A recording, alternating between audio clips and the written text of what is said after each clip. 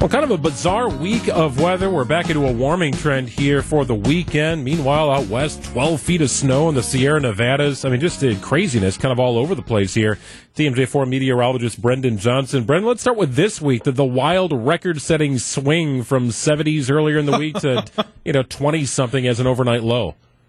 Oh, my gosh, guys. I mean, just to have all 4 seasons within the span of about 24 hours, completely jarring.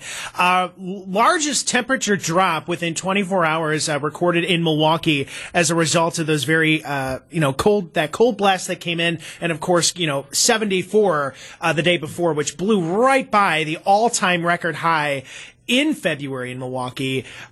Just crazy. Good news is that is in the past. Things are looking a little bit more calm here for the remainder of the weekend and next week. I know it doesn't happen like this, but I just get a kick out of the visual of, an old man or one of you guys going down to the basement at TMJ4 and opening up this big book that's dusty of the records from the 1900s. Yeah.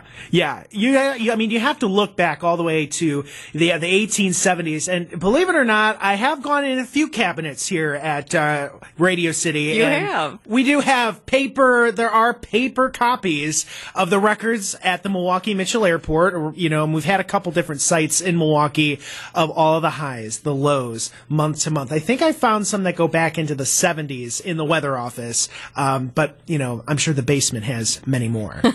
So, Brendan, should we be running the gas out of our snow blowers right now? I feel like anything that falls that looks white will probably just melt because the pavement's been warm enough and everything's just been warm enough. Absolutely. So I don't want folks to be deceived because the temperatures, for March, April, May can still fall below freezing. So I know folks are probably already all right, can I go start planting things or doing those spring-like activities? Way too early to do that. Do need folks to know that we still have several nights that will be below freezing, as we go into March. The overall trend, however, yes, we're starting the month a little bit warmer than average. We can still see, guys, on average, a little more than 6 inches of snow in the month of March. Coming off of a very dry February, I know it's hard to believe, but I will give Mother Nature, a few weeks here to see what she can do and if she can bring us a little bit more in the way of snowfall. But as it stands right now, barely any snow here in the next week or so. Yeah, it looks like we're getting into the 70s this weekend. Appreciate your time, Brendan. We'll check it again soon.